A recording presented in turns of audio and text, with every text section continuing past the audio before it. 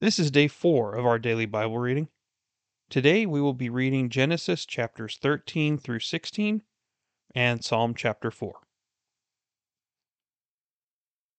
Lord God, thank you for a new day of life. Thank you for fresh mercies that you give us every morning. Thank you for never giving up on us, for abandoning us in our times of need. Lord, we are grateful that you are a personal, communal God, one that loves to have relationship with yourself and with us. And as we seek to deepen that relationship, Lord, open our eyes and open our ears to the truth that is in your word and your word alone. Please bless the reading of your word today. In Jesus' name, amen. So Abram went up from Egypt to the Negev, he and his wife and all that belonged to him, and Lot with him. Now Abram was very rich in livestock, in silver, and in gold. He went on his journeys from the Negev as far as Bethel, to the place where his tent had been at the beginning, between Bethel and Ai, to the place of the altar which he had made there formerly. And there Abram called on the name of the Lord. Now Lot, who went with Abram, also had flocks and herds and tents. And the land could not sustain them while dwelling together, for their possessions were so great that they were not able to remain together. And there was strife between the herdsmen of Abram's livestock and the herdsmen of Lot's livestock. Now the Canaanite and the Perizzite were dwelling then in the land. So Abram said to Lot, "Please let there be no strife between you and me, nor between my herdsmen and your herdsmen, for we are brothers. Is not the whole land before you? Please separate from me. If to the left, then I will go to the right, or if to the right, then I will go to the left." Lot lifted up his eyes and saw all the valley of the Jordan, that it was well watered everywhere. This was before the Lord destroyed Sodom and Gomorrah, like the garden of the Lord, like the land of Egypt, as you go to Zoar. So Lot chose for himself all the valley of the Jordan, and Lot journeyed eastward. Thus they separated from each other. Abram settled in the land of Canaan, while Lot settled in the cities of the valley, and moved his tents as far as Sodom. Now the men of Sodom were wicked exceedingly, and sinners against the Lord. The Lord said to Abram, after Lot had separated from him, "Now lift up your eyes, and look from the place where you are, northward, and southward, and eastward, and westward. For all the land which you see, I will give it to you and to your descendants forever. I will make your descendants as the dust of the earth, so that if anyone can number the dust of the earth, then your descendants can also be numbered. Arise, walk about the land through its length and breadth, for I will give it to you." Then Abram moved his tent, and came and dwelt by the oaks of Mamre, which are in Hebron, and there he built an altar to the Lord. And it came about in the days of Amraphel king of Shinar, Arioch king of Elasar, Chedorlaomer king of Elam, and Tidal king of Goim, that they made war with Bera king of Sodom, and with Bersha king of Gomorrah, Shinab king of Admah, and Shemeber king of Zeboim, and the king of Bela, that is, Zoar. All these came as allies to the valley of Siddim, that is, the Salt Sea. 12 years they had served Chedorlaomer, but the 13th year they rebelled. In the 14th year Chedorlaomer and the kings that were with him came and defeated the Rephaim in Ashtaroth Karnaim, and the Zuzim in Ham, and the Emim in Shaveh Kiriathaim, and the Horites in their Mount Seir, as far as El Paran, which is by the wilderness. Then they turned back and came to En Mishpat, that is, Kadesh, and conquered all the country of the Amalekites, and also the Amorites, who lived at Hazazon Tamar. And the king of Sodom, and the king of Gomorrah, and the king of Admah, and the king of Zeboim, and the king of Bela, that is, Zoar, came out, and they arrayed for battle against them in the valley of Siddim, against Chedorlaomer, king of Elam, and Tidal, king of Goim, and Amraphel, king of Shinar, and Arioch, king of Elasar, 4 kings against 5. Now the valley of Siddim was full of tar pits, and the kings of Sodom and Gomorrah fled, and they fell into them. But those who survived fled to the hill country. Then they took all the goods of Sodom and Gomorrah and all their food supply, and departed. They also took Lot, Abram's nephew, and his possessions, and departed, for he was living in Sodom. Then a fugitive came and told Abram the Hebrew. Now he was living by the oaks of Mamre, the Amorite, brother of Eshcol and brother of Aner, and these were allies with Abram. When Abram heard that his relative had been taken captive, he led out his trained men, born in his house, 318, and went in pursuit as far as Dan. He divided his forces against them by night, he and his servants, and defeated them, and pursued them as far as Hobah, which is north of Damascus. He brought back all the goods, and also brought back his relative Lot with his possessions, and also the women and the people. Then after his return from the defeat of Chedorlaomer and the kings who were with him, the king of Sodom went out to meet him at the valley of Shavah, that is, the king's valley. And Melchizedek, king of Salem, brought out bread and wine. Now he was a priest of God Most High. He blessed him, and said, Blessed be Abram of God Most High, possessor of heaven and earth. And blessed be God Most High, who has delivered your enemies into your hand. He gave him 1/10 of all. The king of Sodom said to Abram, Give the people to me, and take the goods for yourself. Abram said to the king of Sodom, I have sworn to the Lord God Most High, possessor of heaven and earth, that I will not take a thread or a sandal thong, or anything that is yours. For fear you would say, I have made Abram rich. I will take nothing except what the young men have eaten, and the share of the men who went with me. Aner, Eshcol, and Mamre, let them take their share. After these things, the word of the Lord came to Abram in a vision, saying, Do not fear, Abram. I am a shield to you. Your reward shall be very great. Abram said, O Lord God, what will you give me, since I am childless, and the heir of my house is Eliezer of Damascus? And Abram said, Since you have given no offspring to me, one born in my house is my heir.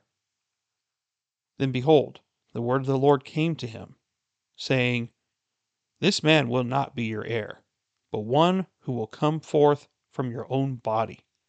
He shall be your heir. And he took him outside, and said, Now look towards the heavens, and count the stars, if you are able to count them.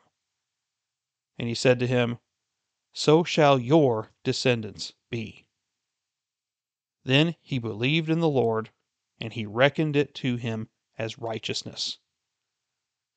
And he said to him, I am the Lord who brought you out of Ur of the Chaldeans, to give you this land to possess it.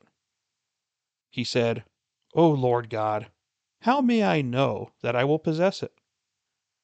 So he said to him, Bring me a 3-year-old heifer, and a 3-year-old female goat, and a 3-year-old ram, and a turtle dove, and a young pigeon. Then he brought all these to him, and cut them in two, and laid each half opposite the other. But he did not cut the birds. The birds of prey came down upon the carcasses, and Abram drove them away. Now when the sun was going down, a deep sleep fell upon Abram, and behold, terror and great darkness fell upon him. God said to Abram, "Know for certain that your descendants will be strangers in a land that is not theirs, where they will be enslaved and oppressed 400 years. But I will also judge the nation whom they will serve, and afterward they will come out with many possessions. As for you, you shall go to your fathers in peace. You will be buried at a good old age. Then, in the fourth generation, they will return here, for the iniquity of the Amorite is not yet complete." It came about, when the sun had set, that it was very dark. And behold, there appeared a smoking oven and a flaming torch, which passed between these pieces. On that day the Lord made a covenant with Abram, saying, "To your descendants I have given this land, from the river of Egypt as far as the great river, the river Euphrates. The Kenite, and the Kenizzite, and the Cadmonite, and the Hittite, and the Perizzite, and the Rephaim, and the Amorite, and the Canaanite, and the Girgashite, and the Jebusite." Now Sarai, Abram's wife, had borne him no children, and she had an Egyptian maid whose name was Hagar. So Sarai said to Abram, "Now behold, the Lord has prevented me from bearing children. Please go in to my maid. Perhaps I will obtain children through her." And Abram listened to the voice of Sarai. After Abram had lived 10 years in the land of Canaan, Abram's wife Sarai took Hagar the Egyptian, her maid, and gave her to her husband Abram as his wife. He went in to Hagar, and she conceived. And when she saw that she had conceived, her mistress was despised in her sight. And Sarai said to Abram, "May the wrong done me be upon you. I gave my maid into your arms, but when she saw that she had conceived, I was despised in her sight. May the Lord judge between you and me." But Abram said to Sarai, "Behold, your maid is in your power. Do to her what is good in your sight." So Sarai treated her harshly, and she fled from her presence. Now the angel of the Lord found her by a spring of water in the wilderness, by the spring on the way to Shur. He said, "Hagar, Sarai's maid, where have you come from, and where are you going?" And she said, "I am fleeing from the presence of my mistress Sarai." Then the angel of the Lord said to her, "Return to your mistress, and submit yourself to her authority." Moreover, the angel of the Lord said to her, "I will greatly multiply your descendants, so that there will be too many to count." The angel of the Lord said to her further, "Behold, you are with child, and you will bear a son, and you shall call his name Ishmael, because the Lord has given heed to your affliction. He will be a wild donkey of a man. His hand will be against everyone, and everyone's hand will be against him, and he will live to the east of all his brothers." Then she called the name of the Lord who spoke to her, "You are a God who sees." For she said, "Have I even remained alive here after seeing him?" Therefore the well was called Bir Lahai Roi. Behold, it is between Kadesh and Bered. So Hagar bore Abram a son, and Abram called the name of his son, whom Hagar bore, Ishmael. Abram was 86 years old when Hagar bore Ishmael to him. Psalm chapter 4. For the choir director, on stringed instruments, a psalm of David. Answer me when I call, O God of my righteousness. You have relieved me in my distress. Be gracious to me and hear my prayer. O sons of men, how long will my honor become a reproach? How long will you love what is worthless and aim at deception? Selah. But know that the Lord has set apart the godly man for himself. The Lord hears when I call to him. Tremble and do not sin. Meditate in your heart upon your bed, and be still. Selah. Offer the sacrifices of righteousness, and trust in the Lord. Many are saying, who will show us any good? Lift up the light of your countenance upon us, O Lord. You have put gladness in my heart, more than when their grain and new wine abound. In peace I will both lie down and sleep, for you alone, O Lord, make me to dwell in safety. Okay, let's review what we saw here in Genesis. So we began today's reading with an illustration of the wealth that Abram and Lot had. For their time, they were exceedingly wealthy. So many times when I was a kid, I would read about Abram living in tents. And when I think about tents, I think of the ones that you would go camping in. But this is a completely different concept. These were large tents that were easily the size of small houses. And they would set them up like compounds to where you had a wandering community whenever Abram wanted to pick up his whole family and possessions and go. That concept makes a lot more sense when you see how many people he trained in military might in his own house. We saw during the Battle of the Kings that Abram had over 300 of his own men that he trained himself that were born into his own family. So that shows you how wealthy he was and how big these compounds were.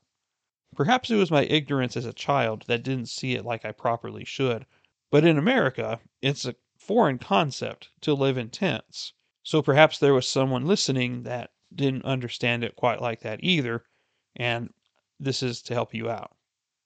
But these two men were so wealthy that they could not live next to each other because their flocks and their possessions were so great that they were depleting the natural resources of the land around them while being together.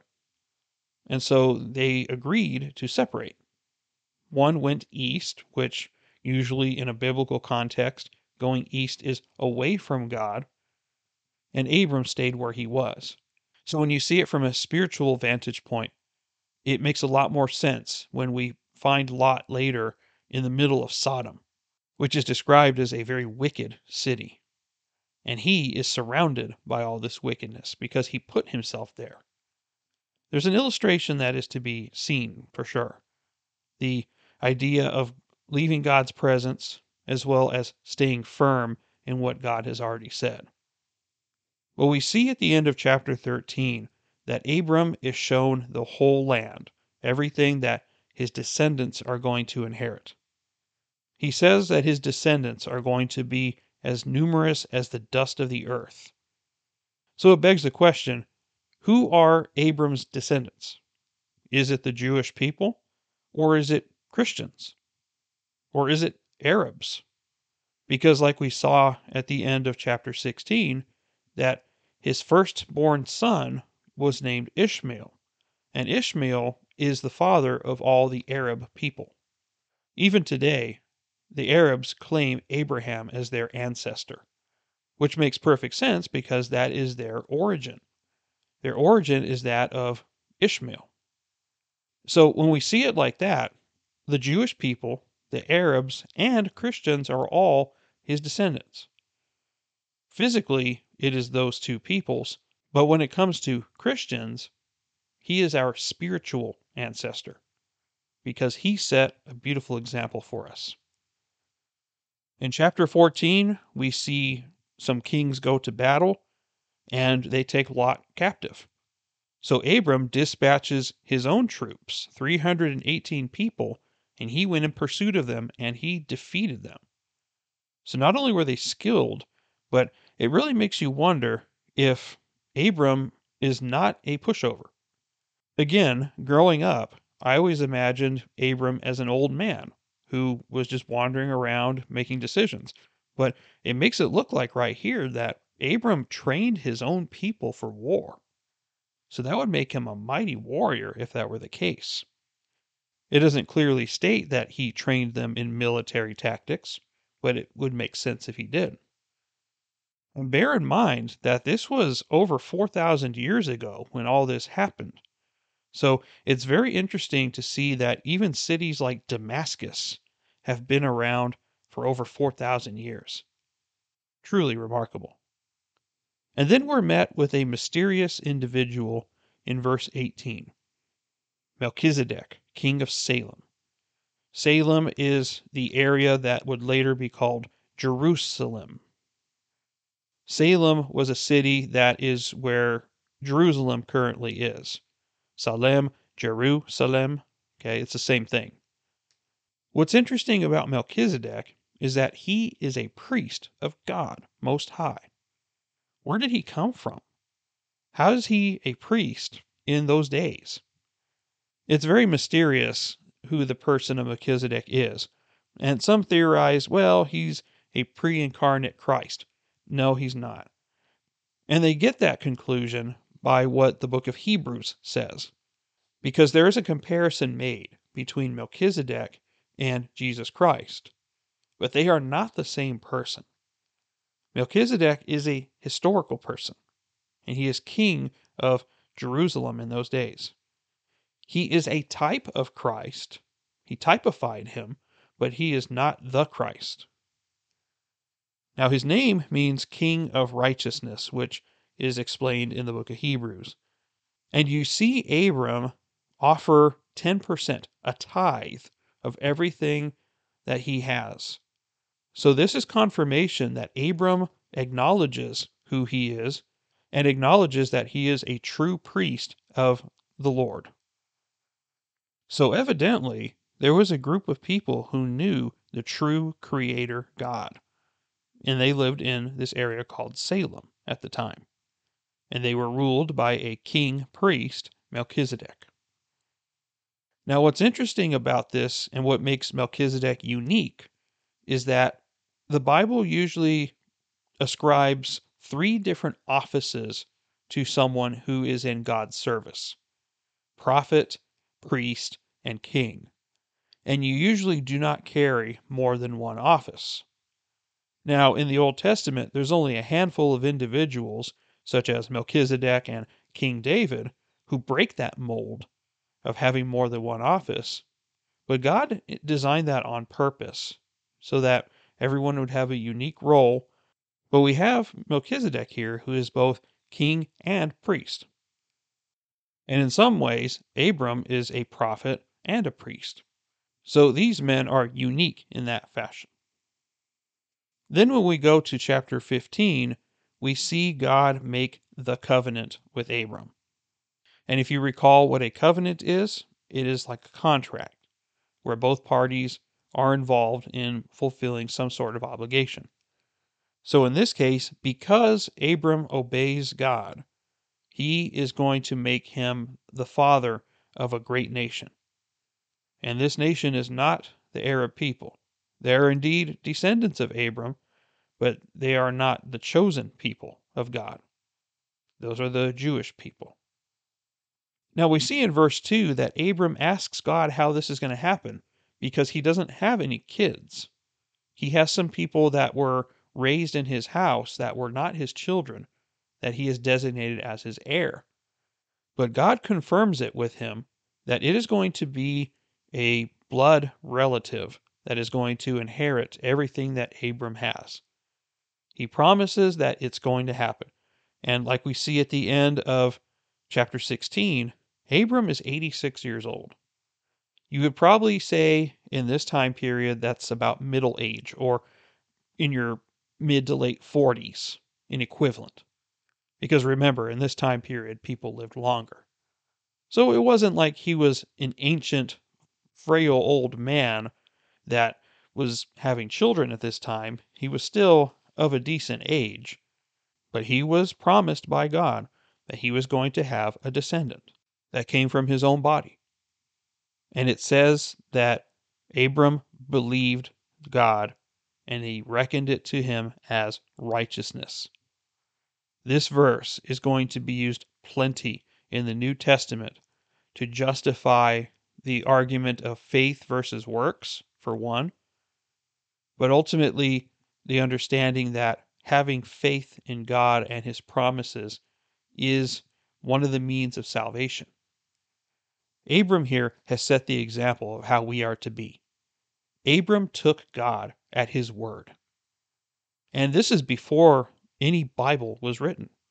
God's word was not written at this time. And let me remind you that this was hundreds of years before Moses. So the law has not been created yet.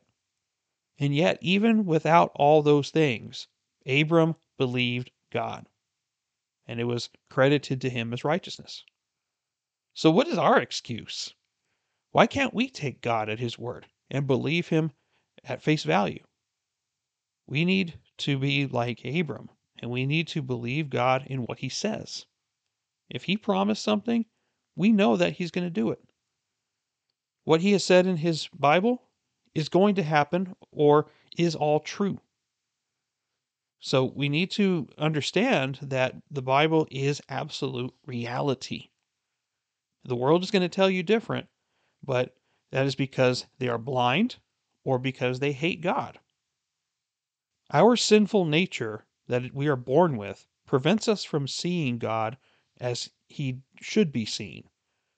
But when he reveals himself to us through his word and through his Holy Spirit, then we see things clearly. There are three different details in this text that is of interest to us when it comes to the covenant between God and Abram.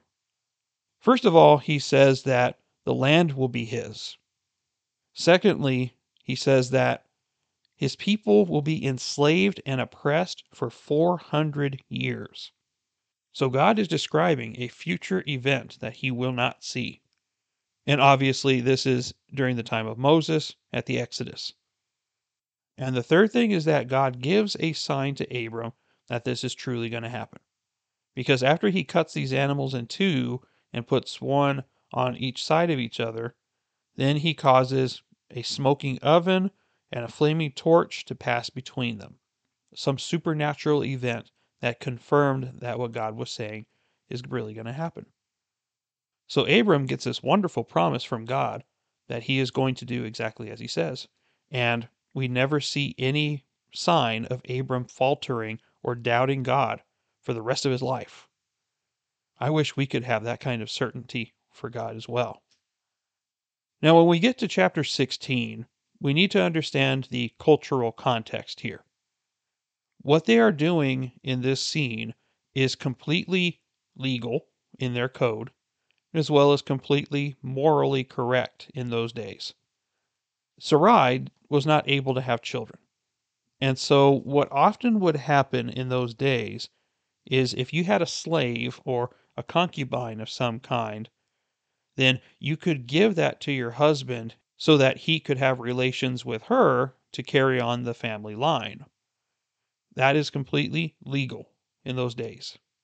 And while God does not promote or condone polygamy, he allows it for his good purpose. It is still sin, but God forgives him for it.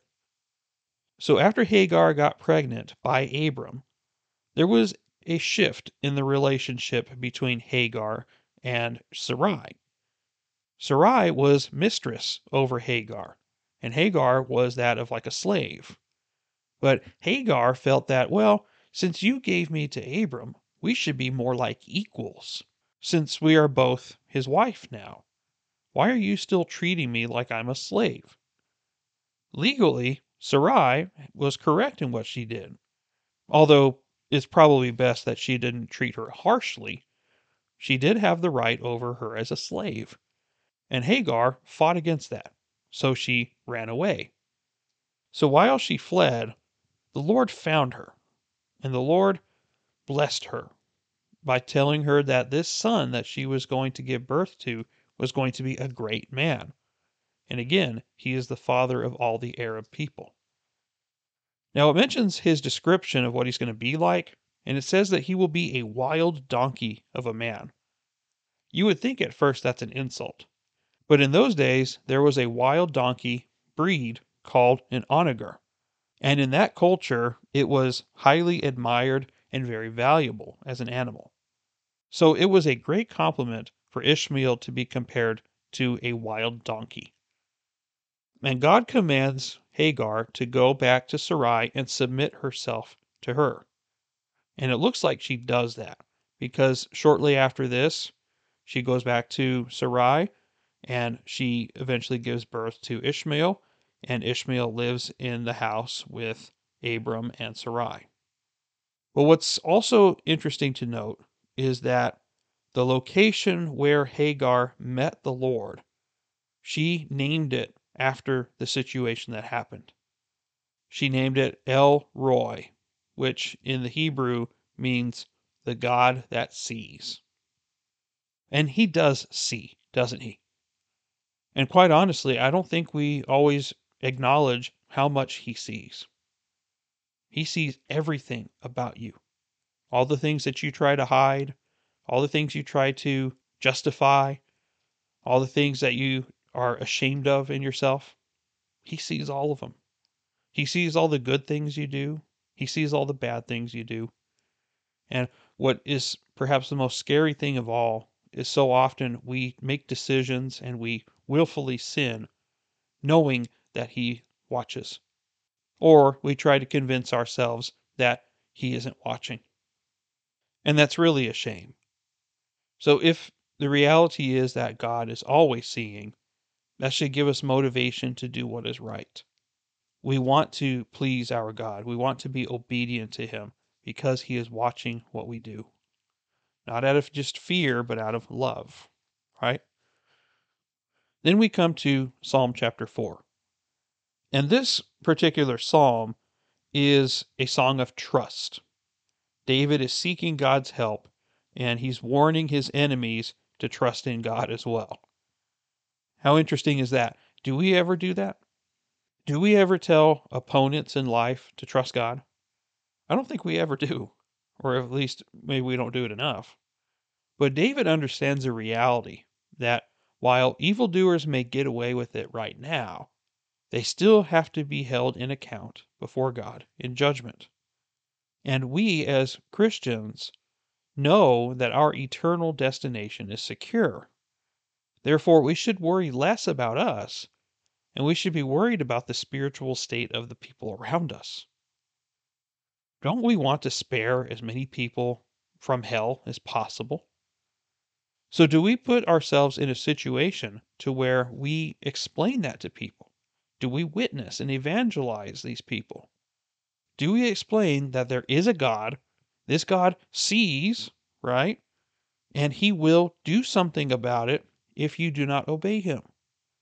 This is the absolute reality of who God is, and that he is sovereign over his ordered creation. And then we see at the end of the psalm that he is expressing his trust in the Lord, and that the Lord gives him joy, gives him peace, and gives him security. And those are things that the world can really never give us. Those are supernatural attributes.